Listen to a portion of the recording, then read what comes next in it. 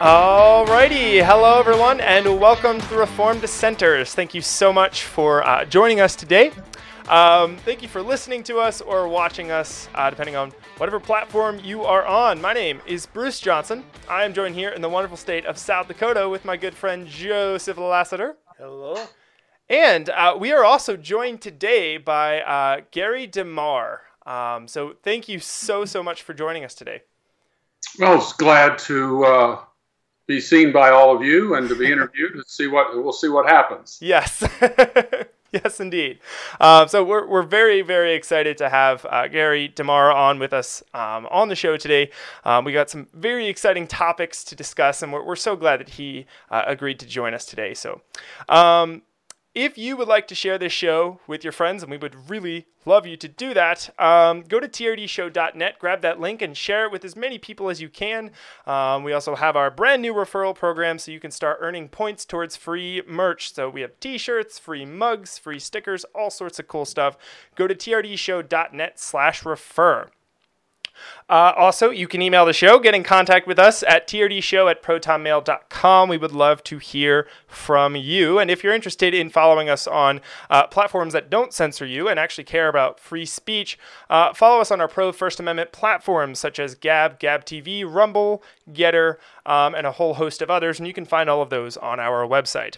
As just a quick announcement, just remember that this week on April 7th, is our Rapid City event, the cross-politic event here in Rapid City. So very exciting. It's not too late to register. If you are interested in that, go to crosspolitic.com/Liberty Tour. Gary DeMar is going to be speaking there, which will be very neat. Jacob Johnson, my brother, wasn't able to join us today because he's actually on his way driving out here for the event. So, but it's still going to be a really, really cool conversation, and we're very excited about this event. We got a lot of stuff planned, so definitely go to crosspolitic.com/Liberty Tour and register for that. So, show breakdown. What's going to happen today? First of all, we're going to have our interview, our discussion with Gary DeMar. We have some very interesting topics that I'd love to bring up and discuss with him, get his perspective on some of that. And we're going to introduce him as well. For those of you who haven't heard of him, we're going to introduce him in a second. And then after that, we're actually going to be moving on to our Literature of the Month, and we're going to be reading Gary DeMar's book, God and Government, Volume 2. So we read Volume 1 a couple months ago on the show. Now we're moving on to Volume 2, repeating the same theme. And it's really neat that we get to have the author of the book on the show with us. I think this is a new TRD show history right here. So very cool. But before we get to all of that, we have to talk about the verse of the week. And our verse this week is Psalms 19, verses 7 through 8. And it says, "The law of the Lord is perfect, reviving the soul. The testimony of the Lord is sure, making wise the simple.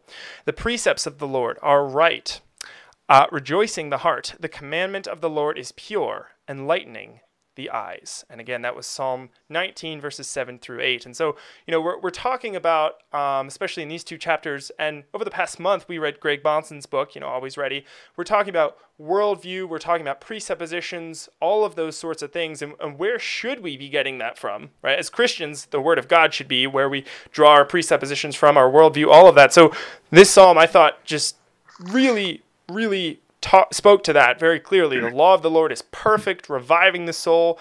Testimony of the Lord is sure.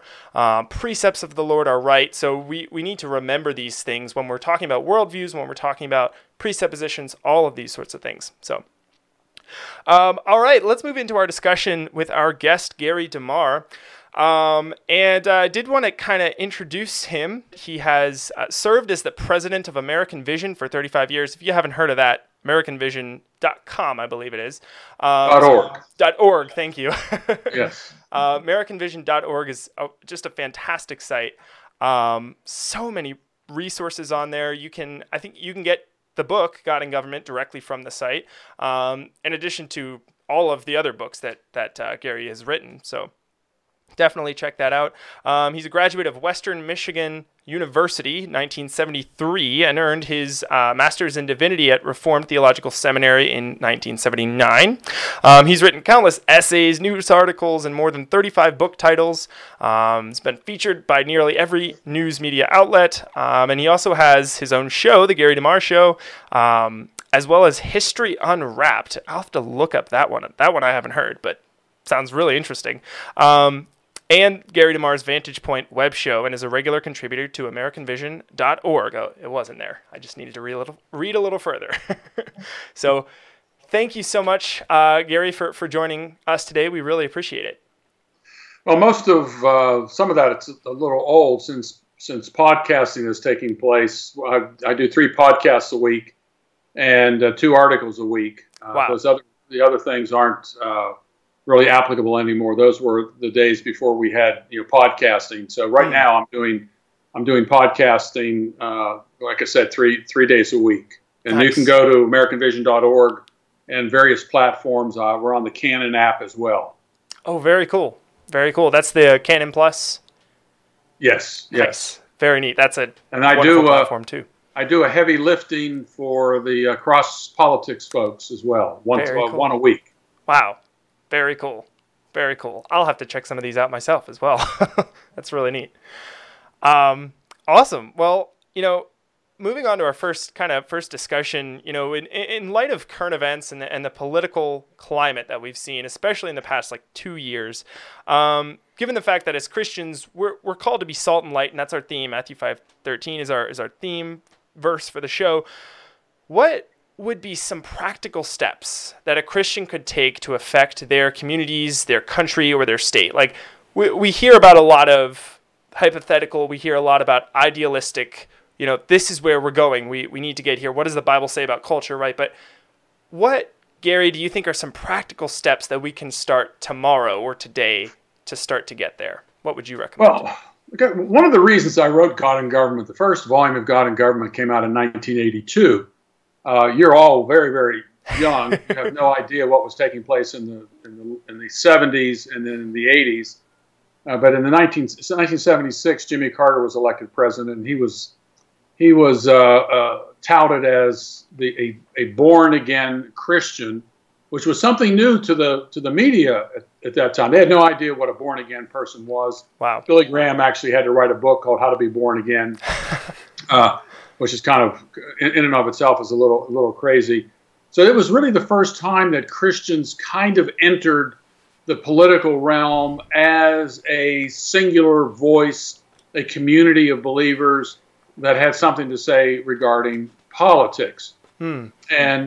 But it turned out that Jimmy Carter was a disappointment in terms of his Christian values and so forth. He supported homosexuality. He didn't really oppose abortion. His economic policies were off the chart. Those were the days when interest rates were, mortgage rates were like 15%. Inflation was rampant. Wow. It was something called stagflation, with inflation high prices going up, and at the same time the economy wasn't moving forward. We were still in something of a Cold War with the former Soviet Union. That was the time that I grew up in. Of course, I was born much earlier than that. I was born in 1950, but in the 1970s, that's where we were. And the Christians finally, because I think of Jimmy Carter, finally had a voice. There was always a liberal side of Protestant Christianity, which was a voting bloc, and plus you had Roman Catholics and you had the Jewish vote. But for the most part, you did not have a Christian vote. That just wasn't something that people talked about very much. And then Jerry Falwell came along and started an organization called the Moral Majority. And this was a real change for Jerry Falwell, because earlier he had written about ministers and marches and said, look, we shouldn't be involved in all these things. And that was kind of a reaction to the civil rights movement at the time. But he began to realize that if we're going to have an impact on the culture, Christians need to be involved politically. And so he started an organization called the Moral Majority. And because of the dissatisfaction with Jimmy Carter, because of economics, as I think James Carville said, it's the economy, stupid. There may be lots of things that people wouldn't agree with us on the social issues and so forth, but the bread and butter, how much money are you taking home? What are you paying in taxes? What about prices and so forth? People pay attention to that. And that was an issue in the late 1970s. And so Ronald Reagan came along as a conservative, spoke as a conservative, and spoke nominally as a Christian, and essentially wiped the floor with Jimmy Carter in the 1980 election. And I think at that time, Jimmy Carter won, I think maybe 4, possibly 5 states, and Ronald Reagan won all the rest of them. Wow. And so it was a real landslide. And Christians had a lot to do with this. They were a public voice, and they were offering themselves to the political realm. In 1980, Ronald Reagan spoke to a massive gathering of pastors. I mean, again, this was so new that to say that, I don't know, 5,000 to 10,000 pastors would show up for a roundtable meeting in Dallas, Texas in the 1980s and hear a presidential candidate. That was something that was very, very new. Wow. Politically. So it was recognized that Christians did, in fact, have a role to play politically. And so, but as this sweep that took place, this landslide that took place, wife and I were living in Georgia at the time. We were originally from Pennsylvania, but from seminary we moved to the Atlanta area. And we had a very conservative congressman named Larry McDonald, who was a Democrat, actually. Wow. And he was one of 2 Dr. No's. And he was a medical doctor, and there was also Dr. Ron Paul. And they were constitutionalists who essentially said no to everything if it wasn't constitutional. Yeah. Wow. And as I was watching this landslide taking place that evening of the election evening at a hotel where Larry McDonald had a victory party, I just kind of hit me that most of these people who had voted thought that they had won the war, and all they had done was they won a particular battle. One battle. There's a war out there, and they don't recognize this. Yes. And it was oftentimes, very typical of Christians to say, we won, we can go home now. Well, go back to normal. They didn't do it. Because in 1984, Ronald Reagan won again, and this time I think Walter Mondale only got his home state of Minnesota, so it was even a bigger landslide. But at the same time, I just began to feel that Christians need to understand government, because the last thing we as Christians want to do is to say we want to take over the government, whatever power and authority the government has right now. We just want to Christianize it. Right. And so all the agencies, the Christians would take them all over, and that was something that that's neither a constitutional standard nor a biblical standard, and so that's why I sat down and wrote the first volume of God and Government in 1982.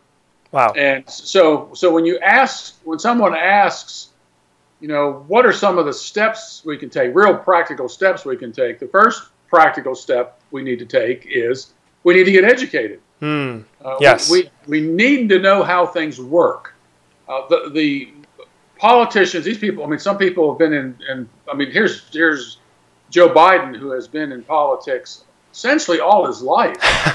And there are others there, Nancy Pelosi and many others, Schumer and so forth. Some of these people have been there for more than 40 years. And we have to recognize that there are certain fundamental principles that have to be followed, and our goal isn't just to take over the government. This is something that's kind of a parody of what Christians at least should believe. That's not what we're all about. But in order to understand all this, we need to be educated. What does the Bible say about these issues? What does the Constitution say about these issues? So the first practical step is, in fact, getting an education on these fundamentals, and so that's it. That's the beginning part of this. And look, things have changed dramatically. I mean, again, you're very young. You don't know. When I was back then, you basically had three networks: ABC, CBS, NBC. There's no internet. You had daily newspapers. Some cities had a morning edition. Some people had an evening edition. I mean, New York at one time, I think, had 6 different newspapers. Wow. So in Pittsburgh, you had the Pittsburgh Post-Gazette in the morning, the Pittsburgh Press in the afternoon. So these were your news sources. This was it. Wow. And so getting involved politically at that particular period of time was, somewhat different from what it is today. And the left, I always tell people, the left never quits. They lose a battle, they're going to come back and they're going to regroup and come back even stronger the next time. And a lot of conservatives, and Christians included, just don't know how to win. They if they lose an election, they say, well, we did our best, we're going to go home, and there's nothing we can do about anything. There's not a dime's worth of difference between the two parties.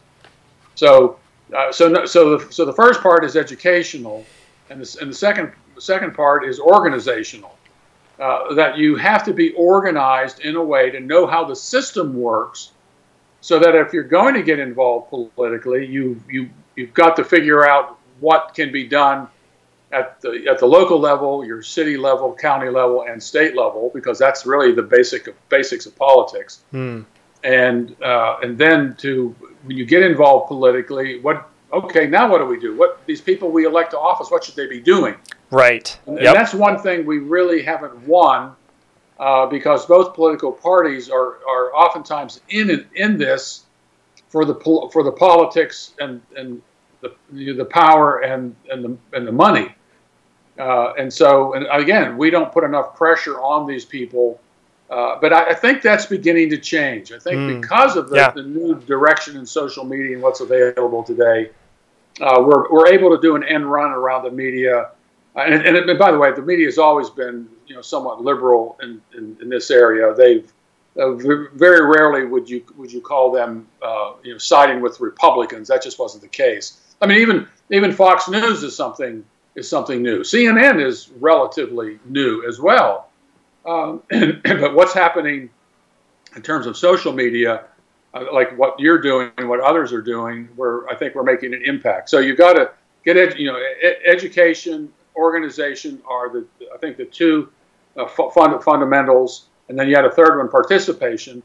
You have to be actively involved in what's happening in our culture, and we're seeing this a little bit with a lot of these school boards where parents have finally said, we're fed up with this, and they've made a significant impact. So those are the three legs of the necessary stool that's out there, the political stool, in order to get involved.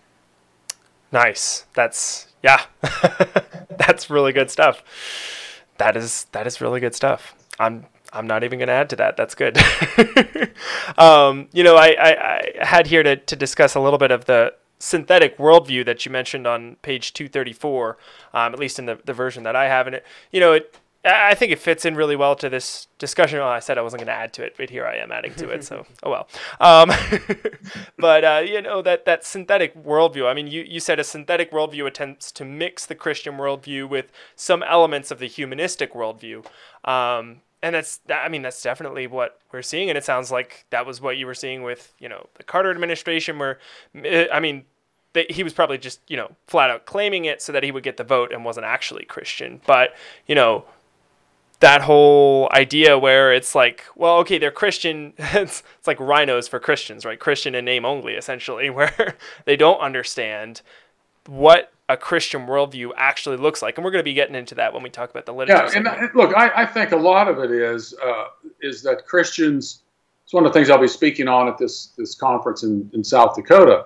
A lot of Christians aren't educated. They have a number of cliches that they hold on to. Like they'll say, well, Jesus didn't get mixed up in politics, so why should I get mixed up in politics? Jesus said we're not supposed to judge, so we can't judge anyone. There's a separation between church and state. Politics is dirty. We must obey the civil magistrate no matter what takes place. You can't impose your morality on other people. Our citizenship is in heaven.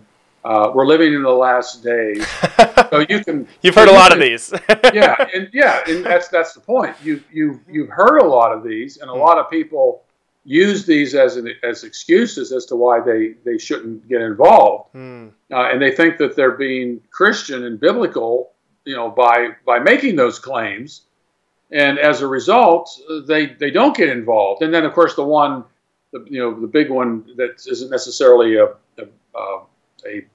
biblical explanation, but there's not a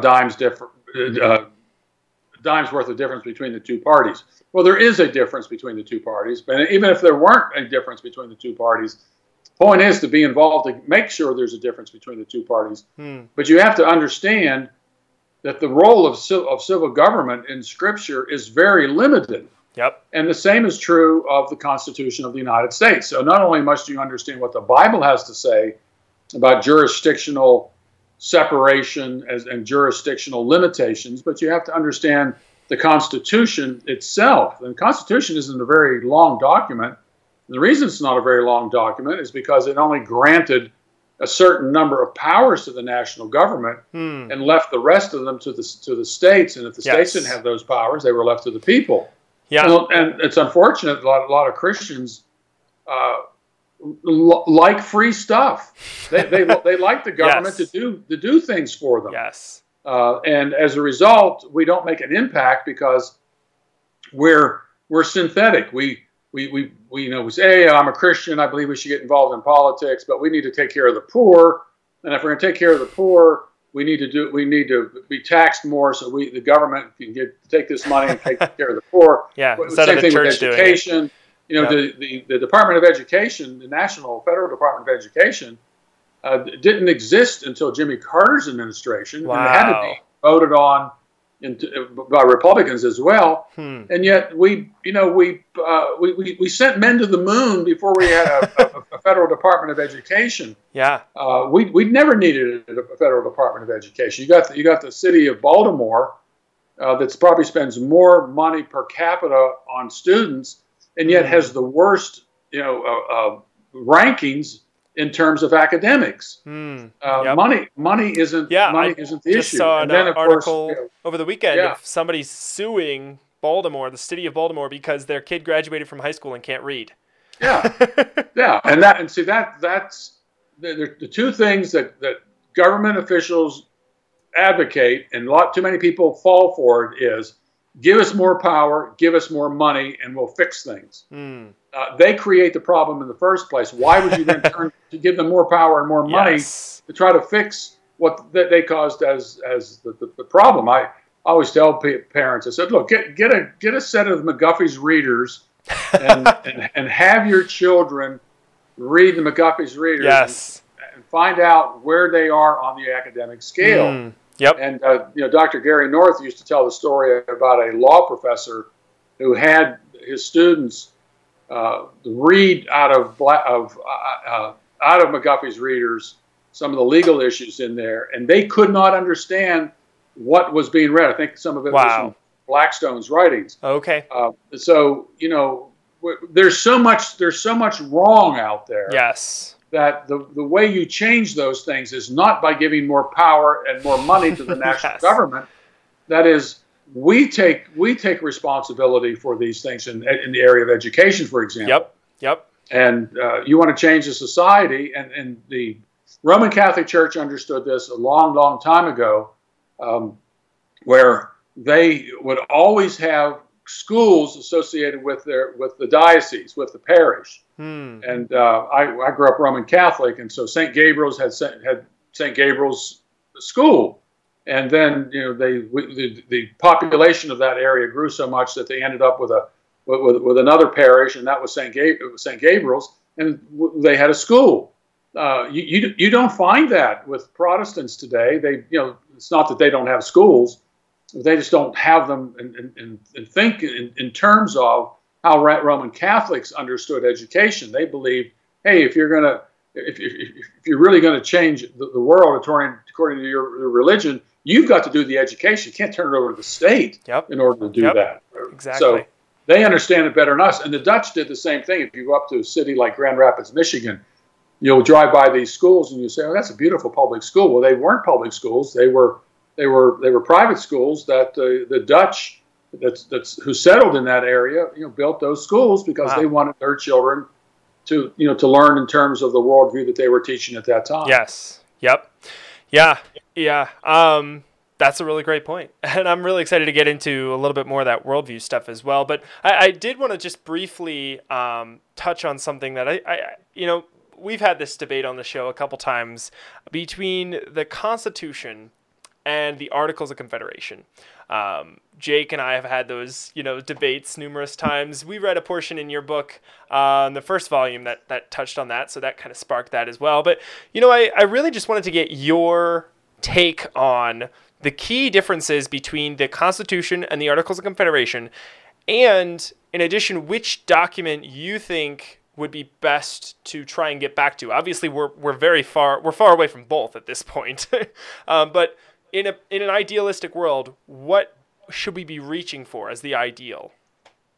Well, historically, the representatives were sent to Philadelphia to amend the Articles of Confederation. They were not sent to put together a brand new constitution. They were because what had happened is that the Articles of Confederation did not give enough national power to the national government. Yep. So when you went up against Great Britain, there was no national way to bring forces against Great Britain in this case, and so they saw that as a weakness of the Articles of Confederation. Yeah. I'm not sure it was a weakness, but right. that's all in hindsight. But they did in fact understand that the national government needed to be limited in its power and authority. The other thing the Articles of Confederation did, it did not begin with "we the people." It didn't begin with this idea that we're essentially a pure democracy, although the Constitution itself doesn't really lend itself to a pure democracy. But the highest authority in the Constitution of the United States is in fact "we the people," the "we the people" generally. But the Articles of Confederation it was more theistic than the Constitution of the United States. And the Constitution of the United States, while it still has elements of a Christian worldview in it, limited government, jurisdictional separation between at least the national government and the state governments in the First Amendment, has certain freedoms spelled out, enumerated powers. That was the case as well. Yep. It says it's done in the year of our Lord, 1787. It has the President of the United States essentially has Sunday off in terms of accepting or vetoing legislation. He has 10 days in which to sign a bill into law. Sunday's accepted. You have gold and silver to pay for debts. 2 to 3 witnesses in terms of trial, in terms of treason. So there are elements of the Christian worldview in there. Yeah. But fundamentally, it starts with "we the people." There's no greater source of authority than the people generally. So that was one of the big flaws. That was one of the things that Gary North had written about in his book Political Polytheism. He saw this as a coup. It was the Articles of Confederation were supposed to be amended and updated. There wasn't supposed to be a brand new constitution. Yeah. But at the same time, if you go back and look and say "we the people," say, okay, well, if "we the people" were in fact Christians who understood the Constitution and the directives from the Bible regarding the limitations of political power and constitutional power, that wouldn't have mattered so much. I'm not sure that putting all those types of things into the Constitution would have mattered, because there are lots of things in the Constitution right now that people who take an oath to uphold the Constitution don't pay any attention to. Yep. You can't have a bill that's 2,700 pages long that's essentially expands the power of the federal government. Right. When probably 98% of what's in it is contrary to the Constitution itself. I mean, here Israel had God's law, all the specifics of God's law. That was no guarantee that they were going to keep that law. So that's why you did first volume of God and Government. That's why it begins with God as a governor of all things, and then the more important government under that is self-government. Yep. You want to change a society, you yourself have to change, and there have to be enough people to change in order to make fundamental changes nationally. And so those are important features. And look, that's hard to do.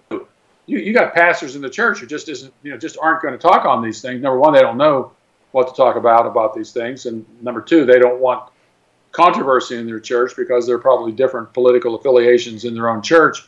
And if the church isn't paid for, you got a third of your congregation that walks away, then you're left holding the note on the building that has been paid. Right.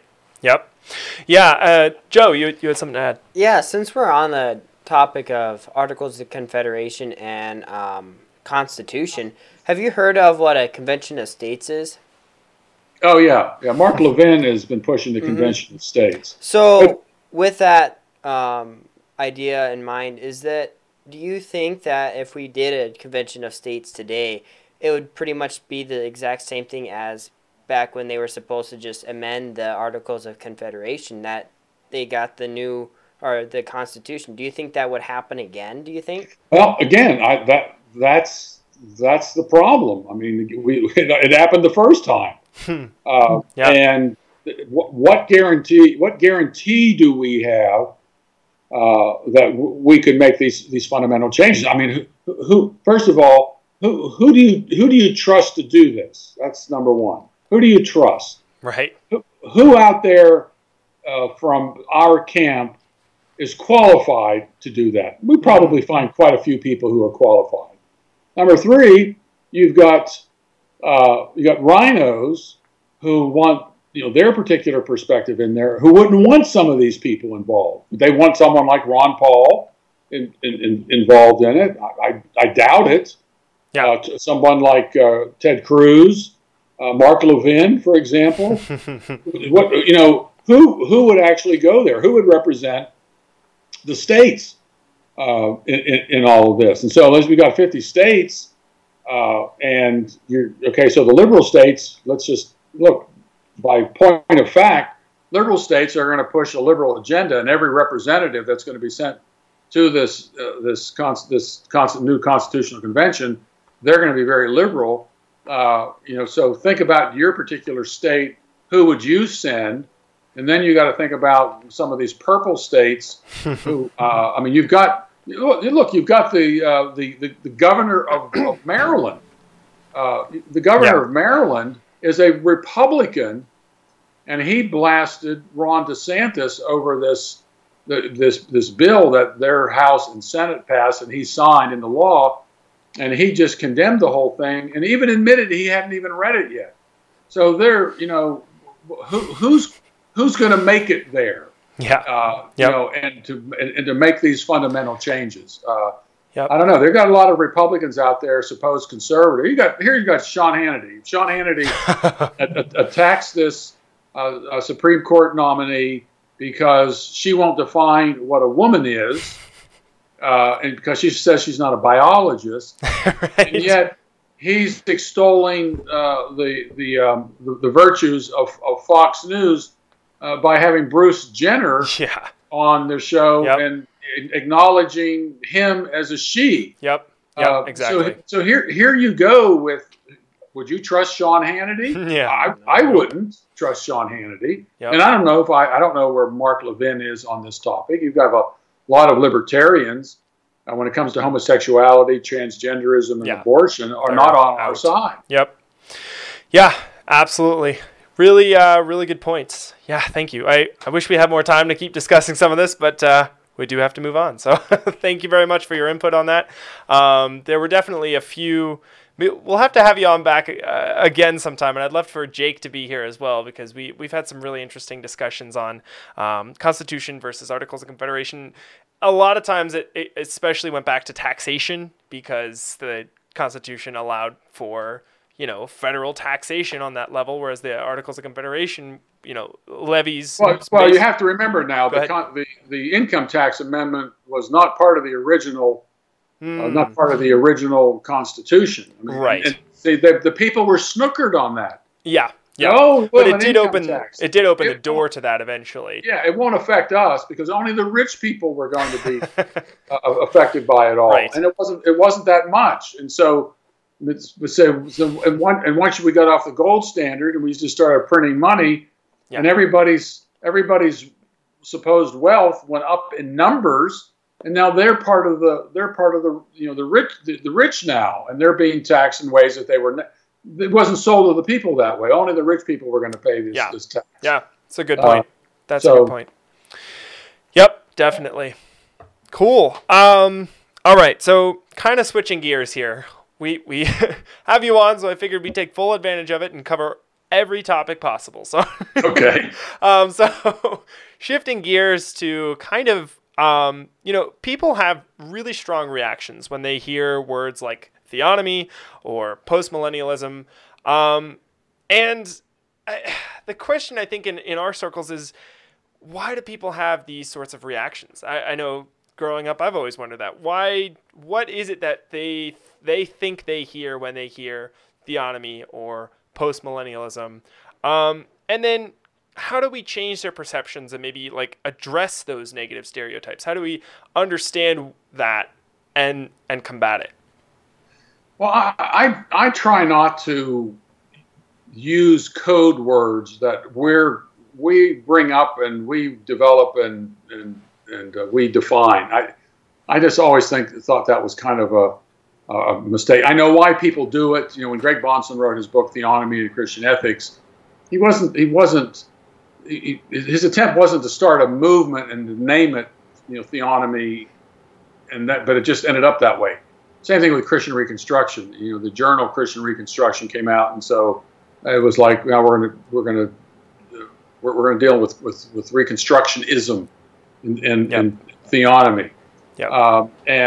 But it's probably kind of inevitable. No matter what you do, that sort of takes place. Yeah. But it becomes a shorthand for stereotyping. Yep. And that's, I think, a huge mistake because what people do is they hear the word theonomy and then someone defines it very narrowly and inaccurately, and they say, oh, that's what that is. And so when they hear the word, they immediately attach the definition that they got to it. Yeah, without researching it further or looking it up. Yeah.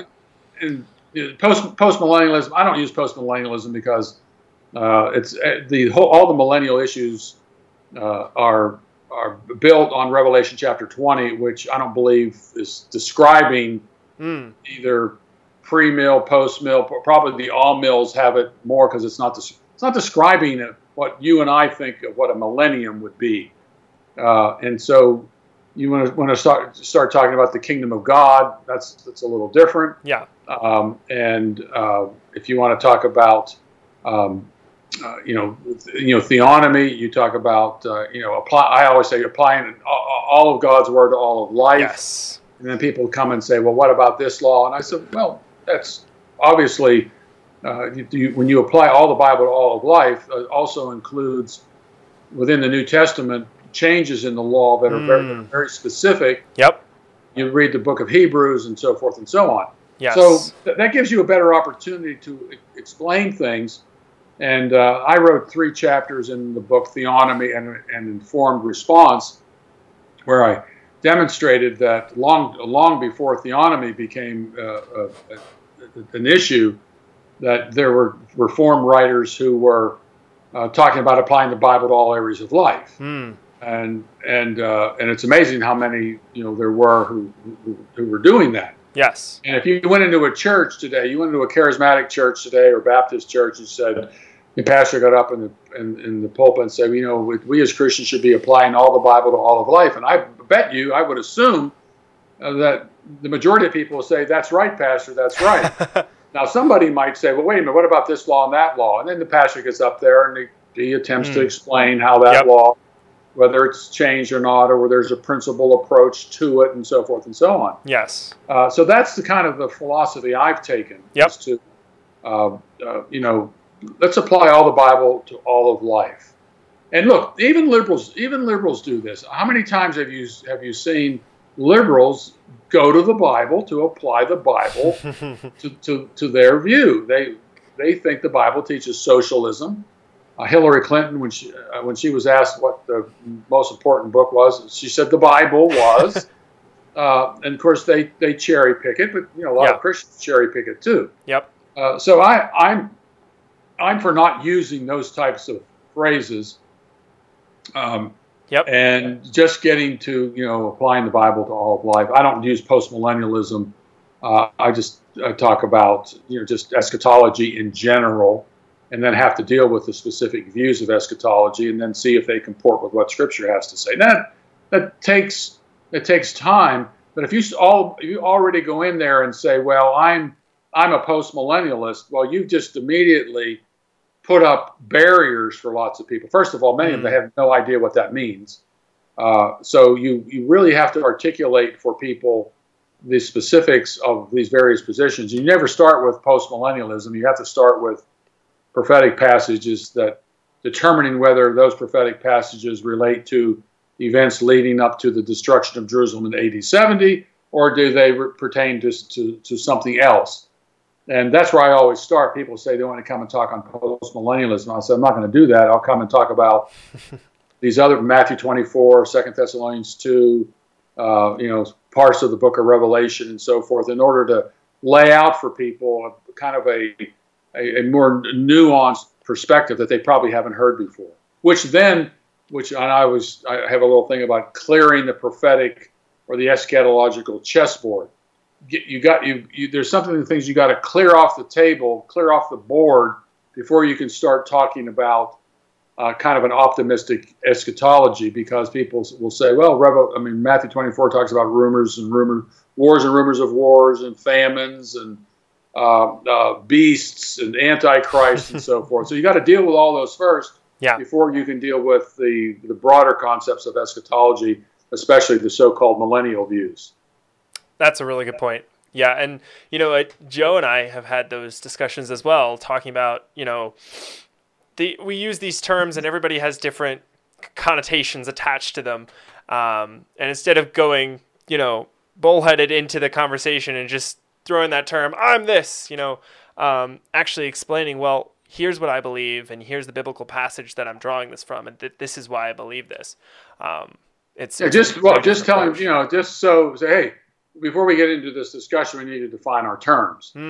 That's important as well, because you can start talking past one another. I say, I was using that word to mean this, and I was using this word to mean that. Yes. So what you want to do is you want to start with defining your terms, as to make sure you're talking about the same thing. So, I didn't know that's what that position believed. I was always told those people believe that. You say, no, that's not what it teaches at all. Yep. And look, I've been doing this a long time, and I'm imparting my wisdom to you on how not to do things and a better approach with all of this. And I have a little saying. It is mine.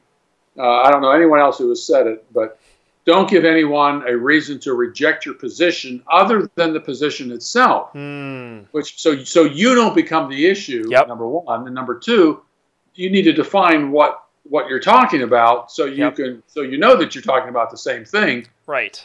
Because a lot of, I think, disagreements come about because you start talking about postmillennialism, and people they've already have a view in their mind about what postmillennialism is, and then you start talking about postmillennialism, but it's not what they think. It's not what they think it is. Yep. And then you lose them right at the start. Yes. They immediately go into defensive mode and just I heard that word. Now I'm going to put up. Go into the turtle shell and just start defending without actually hearing. Yep, absolutely. Wow, that was really good. Thank you. Yeah. Go ahead, Joe. I got a question right before we get into the literature segment. What we heard what inspired you to write God and Government Volume 1, but what inspired you to continue writing the God and Government good series, Volume 2 and Volume 3?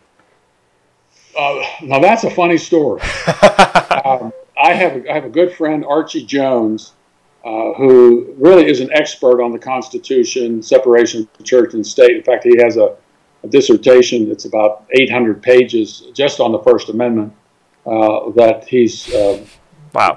It needed to be completely retyped because he wrote it at a time when it was a completely different software program and it couldn't be modified or changed or transferred. Oh man. So anyway, so Archie, remember I wrote this in 1982. I just graduated from seminary in 1979, and so I was kind of out on a limb a bit with a lot of things, and so I sent the first draft to Archie, and so Archie said, "Gary, you need to cover this. You need to cover this. You need to cover this. You need to cover this. You need to cover this." So I did all that, and then I sent it back to him again. He said, "Well, now you need to cover this, this, this, this." That was volume 2. Wow. And so when I finished volume 2 after his suggestions, I sent volume 2 to him, and he said, "Now you need to cover this, this, and this, and this," and that's how I got volume 3. Wow. Wow. So that's the simple answer to it all, is that Archie said I needed to cover more stuff, and that's I might have done it anyway, but Archie was the catalyst for it. And I did. Gary North had come up with this 5-point covenant model, which, if you actually read the God and Government series, it does kind of follow within that mold.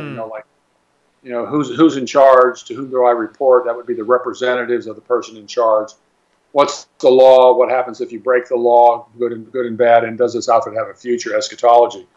So all of that those three volumes, which is now in one hardback volume. Mm-hmm. They lay that principle out. It starts with the sovereignty of God and man's understanding or man's role under the sovereignty of God. Then the application of God's law to every area of life, the positive and negative sanctions, and then it ends with the eschatological aspect of it all. That's very cool. Yeah, good question, Joe. Yeah, a lot of good information. Absolutely. Well, speaking of that, it is about time to move on to the literature segment. And we're going to try and keep this. I had a lot more discussion topics as backup questions, which would have been cool to get to, but we'll have to do them in another episode with Gary sometime. That would be very cool. So we, moving on to the literature segment, we read God and Government Volume 2 this month. We're reading that this month. This is our first episode with Volume 2, so we read chapters 1 and 2. And just to kind of kick things off, I'm using this, if you're watching us instead of listening to us, I have my hard copy here. You actually sent me that copy, Gary, so thank you very much for that. Really appreciate it. So the page numbers that I reference are for the hard copy. So if you're trying to look up the page numbers and you're like, what are you talking about? There's not 200 pages in this book. Where 205? What is this? It's in the hard copy. So, and Joe has the paperback version. So I probably should have conferred with you to get some of these actual page references. But we did notice actually there were some differences between the hard copy and the paperback in terms of the content, and some of the graphics and stuff was a little different. So, but anyways, moving on, I have. Let's see, what is it? 4 different topics that I want to get to, and we'll just briefly touch on each of these. But these 2 chapters really spoke to worldviews. What they are, the importance of having the correct one, what a biblical worldview looks like, all of that kind of stuff. And this actually goes really well with our last book, which was Always Ready by Dr. Greg Bahnsen, because we were talking about presuppositions and worldviews and all of that. So this is kind of just a continuation of that, which is really cool. And I really appreciated some of the ways that you stated this. So I'm going to be drawing out a lot of quotes and kind of tying those in. So my first point, worldviews are comprehensive and universal. And I have 2 quotes that I really think sum this up pretty well. You said on page 205 that worldviews are governed by your assumptions about the world in which you live. And, that's our presuppositions kind of that we were talking about last month. These assumptions or presuppositions are first principles of interpretation that give meaning to every fact or idea that enters your mind, end quote. And your second quote was, the Christian should evaluate all life in terms of God's word, not just those certain aspects of reality he considers important. So I thought that was really interesting, talking about the comprehensiveness of your worldview. It needs to be all-encompassing, all areas of life. And we were kind of discussing that a little bit earlier in terms of civil government is part of life, so it needs to be part of our worldview. We need to know what the Bible talks about that or says to that. So, and by the way, feel free to interject, Gary, at any time. If you have something to add or you want to expound on it, feel free. So. Well, the thing, what we have to understand is, one of the things that Greg Bahnsen makes clear is that there's no neutrality. Yes. That everybody has a worldview. Yep. Everybody has an eschatology. Everybody has a view of law. Everybody has a view of economics, and it's based upon where do those principles come from? Ultimately, where do those principles to evaluate all these things come from? What is their origin?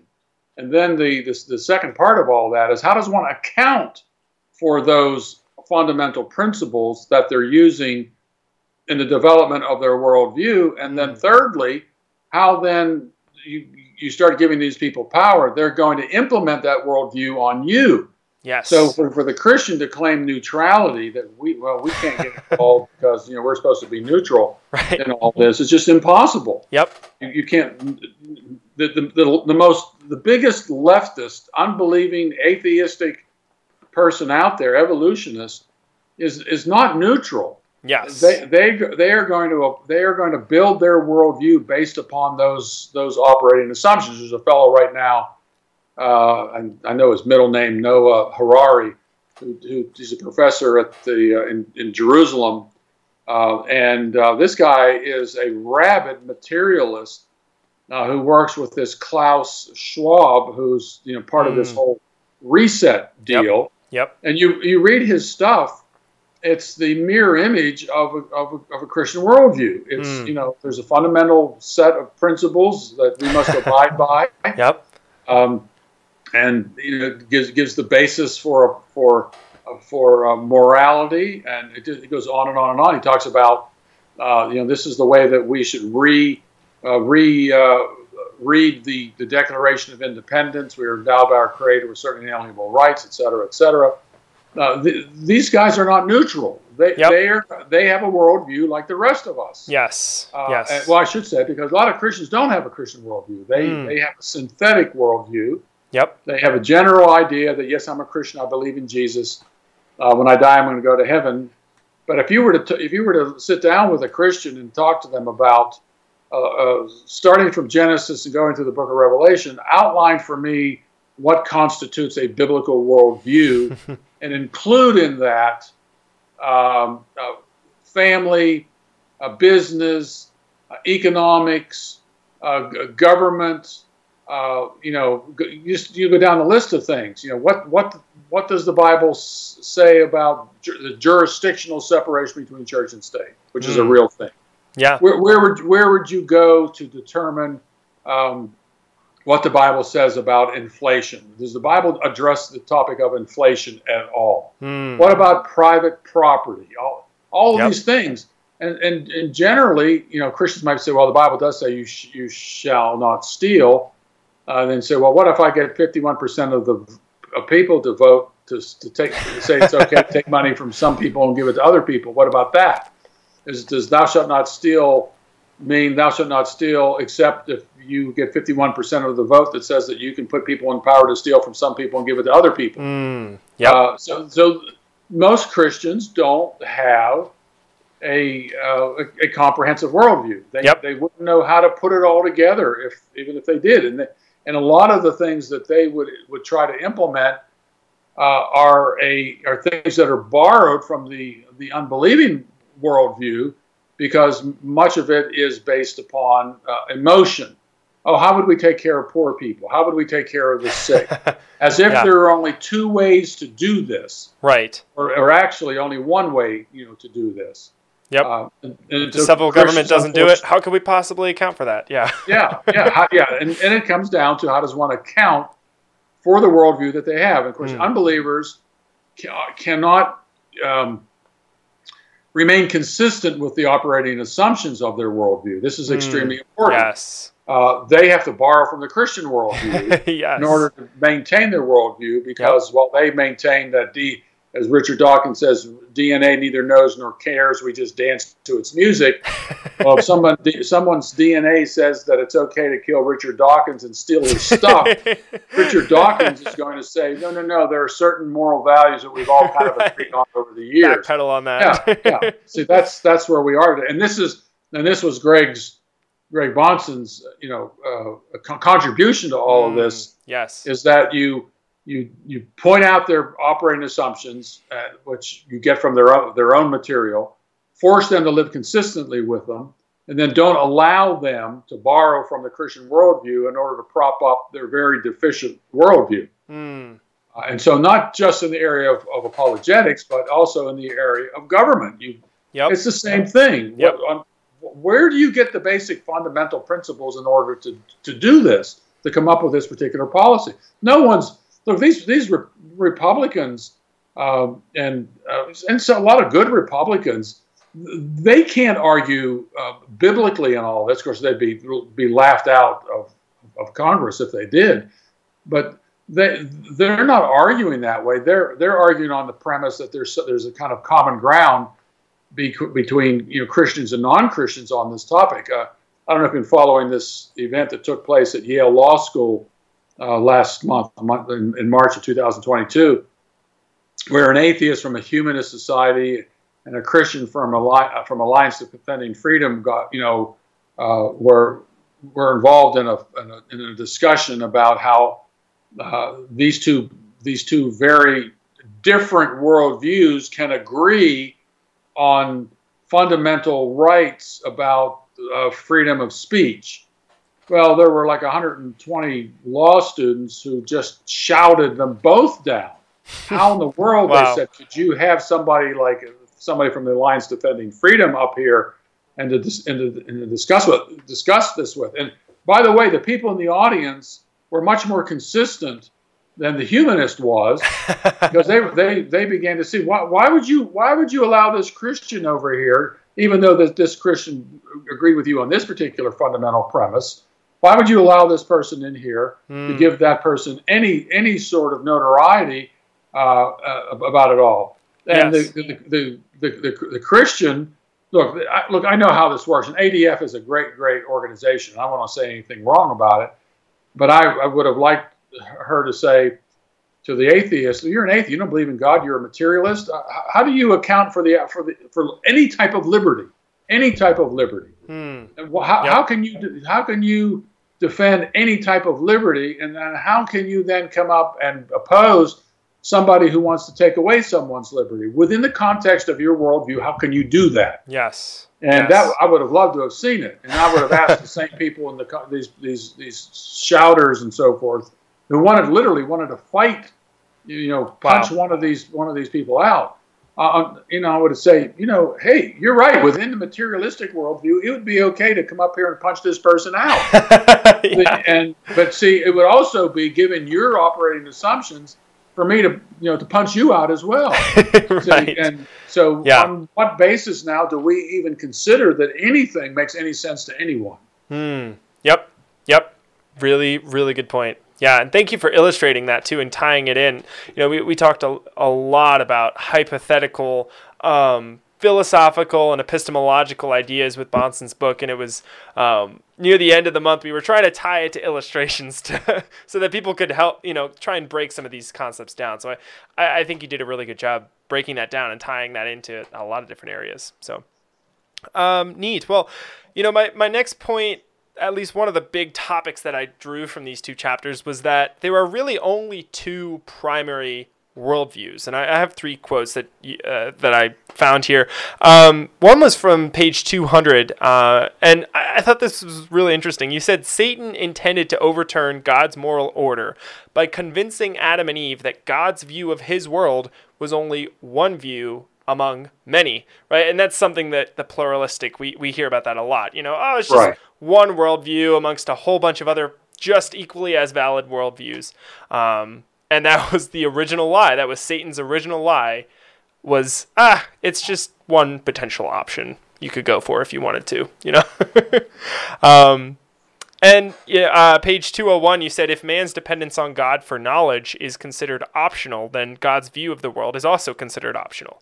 But if our fundamental standard, our primary foundation is not the Word of God, if that's just optional, then God's view of the world is also optional. Everything's up in the air at that point. So I thought that was really interesting. And then to extend that is everybody's worldview. You take God out of the picture. Everybody's worldview is optional, and it becomes who's ever in power at that time. Yes, exactly. Makes the determination of what's right or wrong without any necessary limits on them. And you can see these various cultures that become very authoritarian. They're dictating just exactly the way you ought to believe. And if you don't believe that way, look at China, what's happening today. Yep. The idea of social credit. You don't have this particular social credit, you're not going to have the necessary freedoms. And here in the United States, of course, it's the same. It's very similar. Yeah, we're working towards that. Yeah, you can get booted off, some site because, well, you said that this person here who identifies as a woman is in fact a man, and you can't say that, so therefore you've lost your spot on our platform. So there's 1984. Yeah, George Orwell's 1984.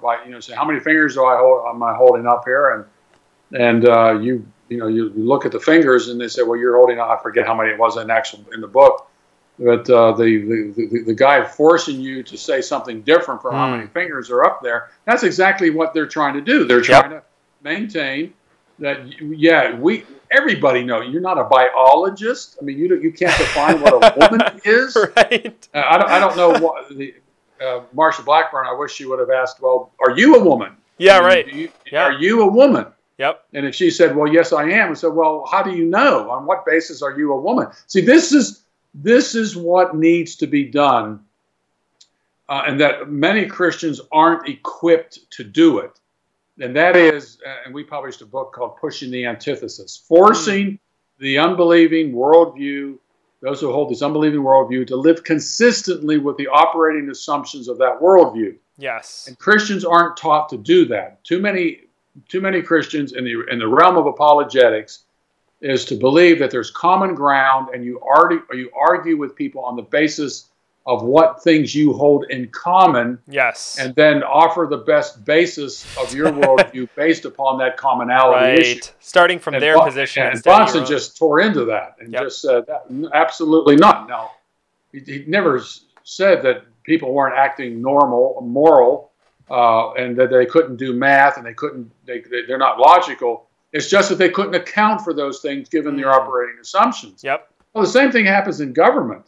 Biden is, he's going to say, oh, well, I'm going to help solve this oil problem by releasing 1 million barrels a day on oil reserves that are actually saved for emergency. So, wait a minute. When you do that, that means all the companies out there have wells. Now that I have to compete with oil flooding the market, thus lowering the price and the difficulty it takes, the price it is in order to get this oil out of the ground. Yeah. You see, you push these people to live consistently with that. Don't you know what you're doing when you do that? Or there's this one company, if you buy their shoes, they give another pair of shoes to some poor country, somebody in a poor country. Oh, isn't that great? That's nice and sweet.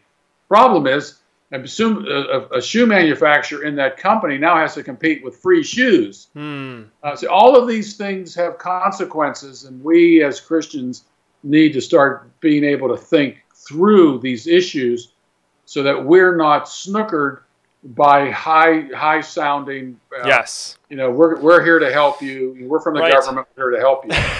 Right. Yeah, absolutely. And I think along those same lines, you segued brilliantly into this next point. What a biblical worldview actually looks like. Like what does this look like? We should be using this as our foundation, but what is that lens? And I have a quote. It's a little bit of a longer quote, but I think it's really, really good. And you wrote this on page 207.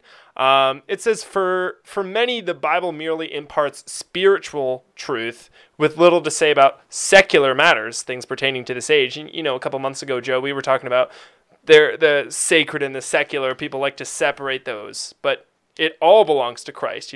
That Cornelius Van Til quote that we use. If you don't push the crown rights of our King Jesus into every realm, we won't have them in any realm. But continuing with the quote, it's important to understand that the Bible does not divide life between sacred and secular. Jesus said, "Thy kingdom come, thy will be done on earth as it is in heaven," which is Matthew 6, verse 10. And all authority has been given to me in heaven and on earth, Matthew 28, verse 18. And again, that was from page 207. So, it needs to be, and this falls back into our comprehensive, right? We can't just separate and say, well, that's a secular matter. Well, that's something that really we don't speak to as Christians. It's all comprehensively part of our Christian worldview. So, and if we don't understand something. Yeah, if we're not speaking to it, someone else is assuredly speaking to it. Yes. When someone says, well, you can't impose your morality on other people, I said, well, when you say that, I guarantee you that the other people are imposing their morality on them. Exactly. And that those other people, that means you. Yes. And so you've got to lay out. You got to know what. Again, we started off with this. What's the first step? You've got to understand what the issues are, and you have to be able to be educated in order to articulate those positions. Yes. I sit around with some of my grandchildren and I'm constantly asking them, questions about things. Ask them a lot of them, geography and whatever, but help them think through an issue. You got this particular thing. What do you say to somebody who says that? And da da da da. Now they're very, very young, but the fact that I'm grilling them on this stuff, I've turned it into a game. Every time, if we ever watch a movie together, when the movie's over, I start asking them questions about the movie. We did this with It's a Wonderful Life. Over the Christmas holidays one year, they watched it, and I was asking them a question. I said, "What two Sesame Street characters are in It's a Wonderful Life?" And of course, they didn't know. They didn't really think about it very much. But the policeman and the cab driver, one's named Bert and the other one's named Ernie. And it's not that the Bert and Ernie characters in Sesame Street were named after them, but it's the whole point of observing, paying attention to what you're seeing and hearing, and to be able to formulate a perspective on what's going on, and you project, based upon this, you look at a person's life and the impact that person's life has on other people's lives and so forth. Well, it's the same with ideas. One idea, there was a book written not too many years ago called "Ideas Have Consequences." Yep. And so you got to get Christians to start thinking about how, in what way do these ideas have consequences. Yes. Yep. Yeah. Really good points. Do you have something to add, Joe? No, I just found that interesting. I didn't even catch that. I never watched Sesame Street really ever. But that's kind of cool to think of it that way. Yeah. Yeah. That is pretty funny. Just my last point here. Victory in Christ. And we were talking a little earlier about, eschatology and how you have to understand a few things before you get to the victory portion of the eschatology, which really, from my perspective, the past 3 or 4 years I've really just started getting into a lot of this and studying it and actually wanting to understand what's happening, or what the Bible's talking about in all of these different areas. But from my perspective, that victory is what really drives. It's how you can kind of tell what a person's eschatological viewpoint is in terms of how they, what are they doing? Are they driven? What are they doing? And maybe they're inconsistent with what they believe, but that motivation. So this victory in Christ, 2 Corinthians 2:14, thanks be to God who in Christ always leads us in triumph. Then Ephesians 6:12, our struggle is not against flesh and blood, but against the rulers, against the powers, against the worldly forces of darkness, against the spiritual forces of wickedness in the heavenly places. This is a battle that's happening. And that was our verse a couple weeks back. But you wrote an article, I guess it was March 3rd or 13th, working for earthly objects distant in time. It was a really, really good article. I read through that. I'll have it linked in the description for anybody who wants to read through it. It's a fairly short read, but there's a lot of content in there. And one of your quotes, you were talking about Darby and what he brought up, with premillennialism, dispensational premillennialism. But one of the quotes there was John Nelson Darby, one of the founders of dispensational premillennialism, taught that the imminent return of Christ today, or imminent return of Christ, totally forbids all working for earthly objects distant in time. So I was wondering if you could just comment on that a little bit, and that forbidding of working for things that have a longevity of permanence, essentially.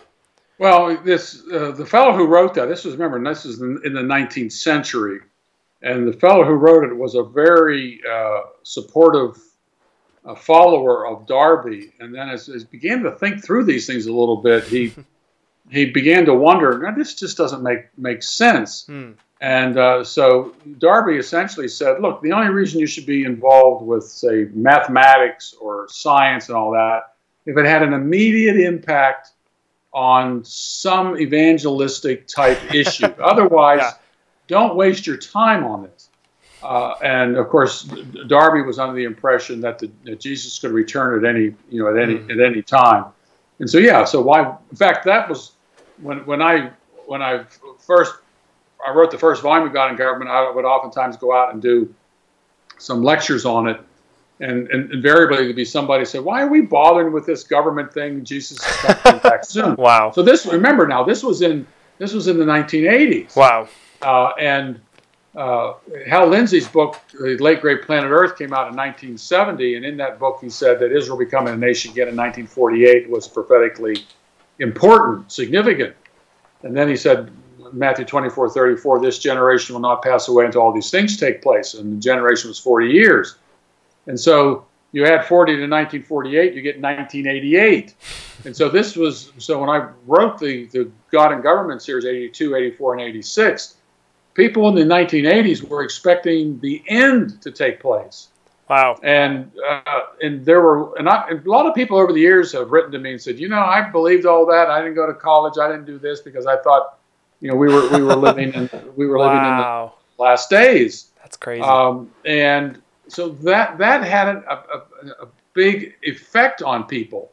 And I coach track and field, the shot and the discus at a local Christian school, and I've worked with kids for a very, very long time, and you can tell different people and their expectations. You can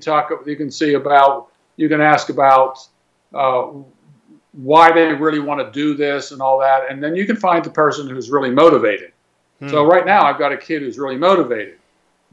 He'll call me up and say, "Coach, where are you today?" I said, "Well, your coach said there was no practice today." He said, "Well, I want to practice," so I drive over there and I work with him. Oh, wow! He has a lot of work to do in order to get where he is. But if I immediately said, "Look, you're only throwing this far, give it up. I'm not. That's it," and that would discourage them. Right. And I think it's the same with a lot of people. They look around us, they see what's going on around them, and they say, "This is too big of a nut to crack." As a result of that, I'm not going to do anything. Back to athletics. This kid's in ninth grade. I see what he's throwing in ninth grade, and I can project out if he continues to work. In 4 years, he could do this far. But it's going to take this work up to that time. Well, other people are working too. And so, and most people fall away. Most people give up. There was I was watching this film last night. It was called Tomorrowland. think that's what it was called. George Clooney is in it. And it's all about the future. It's very, if you want to put a label on, very post-millennial in that sense. It's not trying to be post-millennial. It just is very future-oriented. And the young girl who's very interested in technology and so forth, and talking to her father, and her father really he's not real supportive, and he's kind of pessimistic about his job and so forth and so on. And she comes up to him, and she's about this story that he tells about every person has two wolves on the inside. One wolf is despair and defeat, and the other wolf is optimistic and looking forward to the future. And the question is, which wolf wins? And of course she said, the one you feed. And so your attitude about something that's out there is extremely important in order to whether or not it's going to change. And I always add to this that yes, there are lots of things that have to change. And I said, look, don't be discouraged by that. Pick one thing that you think God has called you to do and work that one thing. And don't feel guilty that you're not doing everything. Everybody has different gifts and different interests. Yep. And the idea of Paul talks about the body, and how it has different parts, and you need all the different pieces.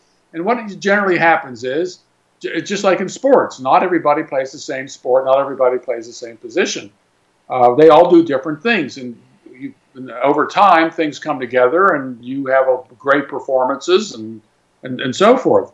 And so that it's what you feed. What are you feeding yourself in terms of bringing about fundamental change? And that change has to come within it has to begin with yourself. Yeah, and that's really good. And I'm going to tie a quote from page 224 into that because I think it works really well. You said a new political order cannot resolve the battle, nor can reconciliation come by military strength and power. And then you quoted, Zechariah 1. Verses 18 through 21, and then chapter 4, verse 6. But I think that's really important for us to understand that I listened to a show, the Steve Day show, and he always says, the cavalry ain't coming. You're the cavalry.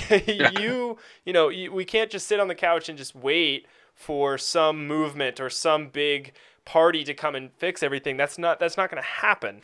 I think the popular phrase from the left is be the change you want to see in the world.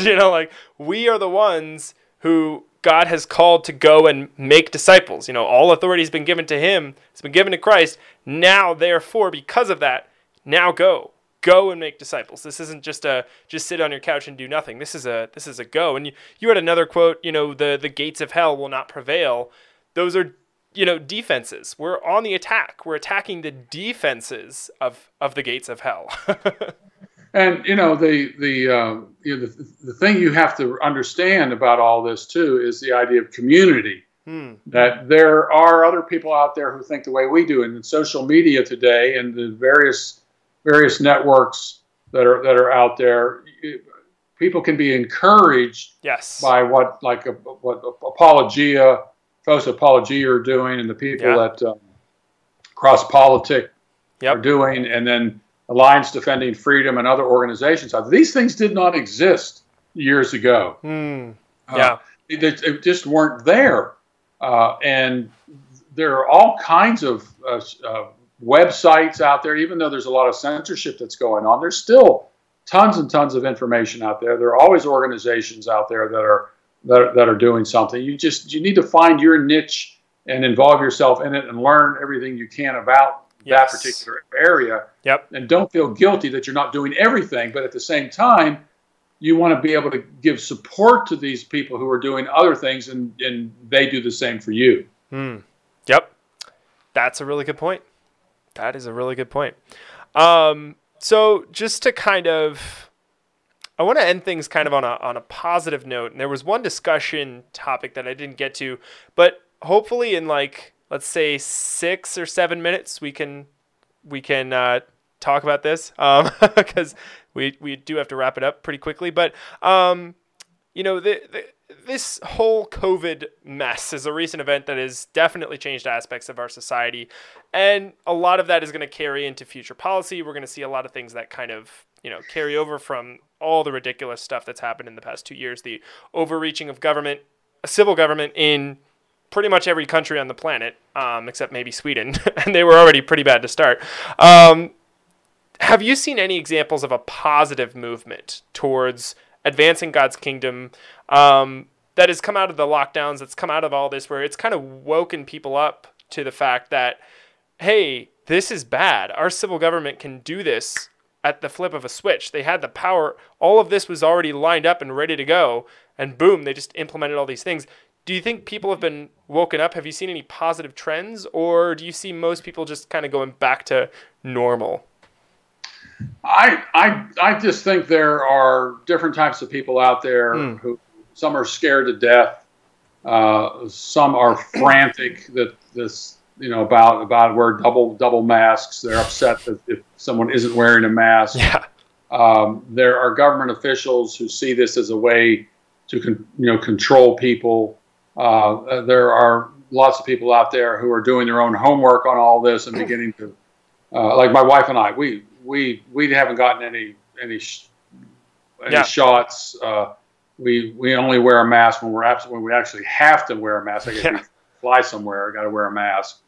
I think there are a lot of legal battles taking place trying to get these governments from forcing compliance in the military, in government places, and shutting down restaurants. I think a lot of people are in fact fed up with this, but at the same time, it's when supposed people in authority are saying you could die from this, and your grandmother and your grandfather could die from this. Yeah. It's hard to say, wow, they, even if they're only 50% right, I want to kind of go along with this.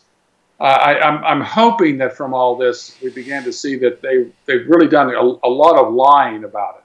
Yes. And I think it's going to be harder next time for them to do anything. I just see Fauci's talking about another shot and all that. I don't think Biden and Kamala Harris, they got another shot, and so it didn't hurt a bit. I mean, Okay. Wow, I mean, big deal. Yeah. I think more and more people today are ignoring it. I think they're going on with their lives. You think about this. Travel is up. Hotels, they're being almost packed now. Winnebago is $4.4 billion in backlogs of vehicles. Wow. I think people are going on with their lives, and there's a lot of mistrust that's taking place. Yeah. Yep. I definitely agree. I'm a little concerned to see some of the pockets that are waking up to this, but aren't. They're maybe not Christian at all, or they are Christian, but they have that synthetic worldview we've been, you talked about in your book, we've been talking about all day. It's concerning to see these people are now they've been woken up, they understand the importance of fighting back, but we've lost that Christian foundation that our founding fathers had that allowed us to, if God is on our side, who can be against us, that allowed them to win the day because God was there because they were following him and doing it his way. It seems like we've lost that as a culture generally, and it's a little concerning to see all of this. Now there's an uprising, but it kind of starting to look a little bit like the French Revolution, It's a bit concerning. Yeah, I think there's just some things you just, unless you had a revolution, which I don't agree that we should. Yeah. In that respect, they never turn out well. French Revolution is a good indicator of that. We had a war for independence, which is not a revolution in the usual sense. Good distinction. Compared to the French Revolution. Yep. And it's when governments come in and make these decrees, and then fine you $13,000 for this and for that. It's unless you have just a massive number of people saying no, we're not doing this. We're going to stay open. The government just has more resources than we the people do. That's why you've got to get involved politically and change the political structure. Look, Ron DeSantis is the example of this. He said no, and we, you know, Florida, for the last 2 years, we've vacationed with my youngest son and their five children in Florida. And the last time we were down there, I was one of these food trucks, and there was these ladies there, and we got to talking, and they were down there for a wedding, and they said, "This is unbelievable. There are no masks. People aren't wearing any masks down here." And she said, "We were kind of afraid to come down here because we heard this state is a little different."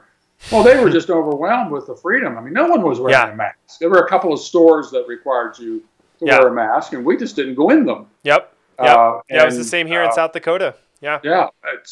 Florida is, look, people get sick all the time. My wife and I are in our 70s, and so we're in the high risk area. But we've suffered no ill effects of anything. Yeah. Yep. All right. Well, this has been a really good discussion. Thank you so much for joining us. We really appreciate it, and we're really looking forward to seeing you in person this Thursday, but then also reading through the rest of the chapters in Volume 2 of your book, God and Government. So we're going to be reading through chapters 3 and 4 this week, and so next week we'll be talking about that on the show. So for you at home, if you're listening to us or watching us, grab your copy of this book, AmericanVision.org, not .com, .org. Got it right. And follow along with us. It's a really, really cool book. A lot of fascinating information in all 3 volumes. So, if you get the hardback, there is we have a brand new study guide that goes along with it as well. Oh, nice! Very cool. Yeah. Very cool. We might have to grab that and see if we can do something with our church with that. That would be really neat. Yeah. Well, very cool. Joe, anything you'd like to add before we wrap up? No. All right. Well, thank you everyone for joining us. Don't forget, go to trdshow.net. Share that link with as many people as you can. Go to crosspolitic.com/Liberty Tour. And that's where you can register for the Thursday event this Thursday, April 7th, here in Rapid City. See us, see Gary DeMar, all of us in person. We would love to see you there. And as always, we will see you on the next episode.